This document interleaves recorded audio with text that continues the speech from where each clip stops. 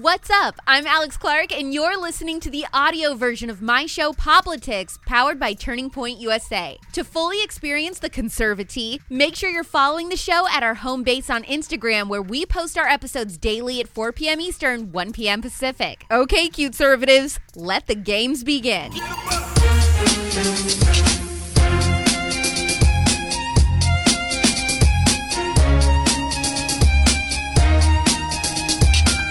La Croche needs to be banned, and anyone who enjoys drinking that liquid hairspray should be deported. How dare you? Is Cannibal Armie Hammer working as a hotel concierge in the Grand Cayman?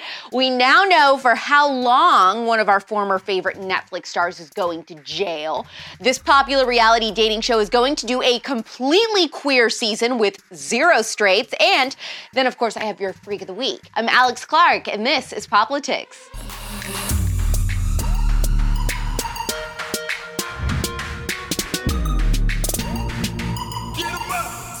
We haven't heard much from actor Armie Hammer since it was revealed that he enjoys eating people for pleasure. That is until this week when a flyer started making the rounds on social media. According to Variety, it depicted Hammer as a concierge employed at Moritz Resort in the Grand Cayman Islands with his picture and everything. I have no plans to eat anybody. A hotel worker revealed that the whole thing is just a prank, although Armie is staying at that hotel as a guest. I don't get the prank explanation of this, but that hotel worker better sleep tight and not let the Armie bite tonight. Fair enough, but after a bit, you did it run away, fearful, or did it walk away, smug, self-assured? So smug.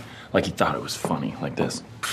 That's a bedbug. Yeah. Everything's a joke. Pedophile Jerry Harris from Netflix's Cheer is going to jail for 12 whole years. In February, he pleaded guilty to 1 count of receipt of child pornography and 1 count of traveling with intent to engage in illicit sexual conduct with a minor. On the bright side for Jerry, I'm sure Disney will offer him a job when his sentence is up. So play nice. Did you watch The Ultimatum on Netflix? It's a reality dating show hosted by Nick and Vanessa Lachey, where couples having problems deciding whether to get married or not switch partners with someone else to see if they miss their significant other and want to get serious with them, or if the grass is greener on the other side.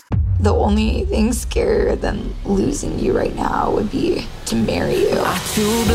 You're here because someone in your relationship has issued an ultimatum. I want a ring on this finger. One partner is ready to get married and the other isn't sure. I'm not ready to propose. Take a good look around at each other. You're gonna find out if there are people here who might be a better fit. They're greenlit for a 2nd season, but it was just announced that season 2 will be completely, quote, queer, as in the whole series is going to the crapper.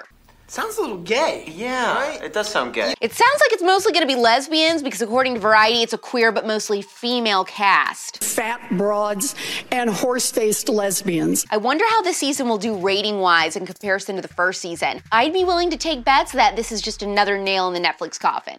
Let's go! Let's go, lesbians! Let's go! It's time for your favorite song! I said certified freak. 7 days a week. NPR, which stands for National Public Radio. I never thought that I would have to explain that, but last time I talked about it, some youngins didn't know what it was. I'm not salty about that or anything. Anyway, they decided that the actual 4th of July was gonna be a great day to air a broadcast of a queer sex ed special for LGBTQ youth in retaliation to the so-called Don't Say Gay bill in Florida, which says that you aren't allowed to teach sex or gender ideology before 3rd grade. Doesn't actually say don't say gay. No, I can't. Anyway, how is your sex life?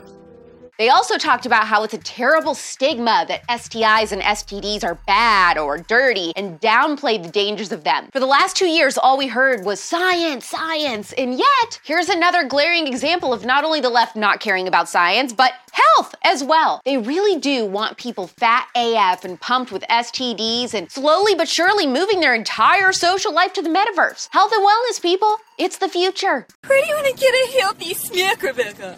I want Chipotle. I said a healthy snack!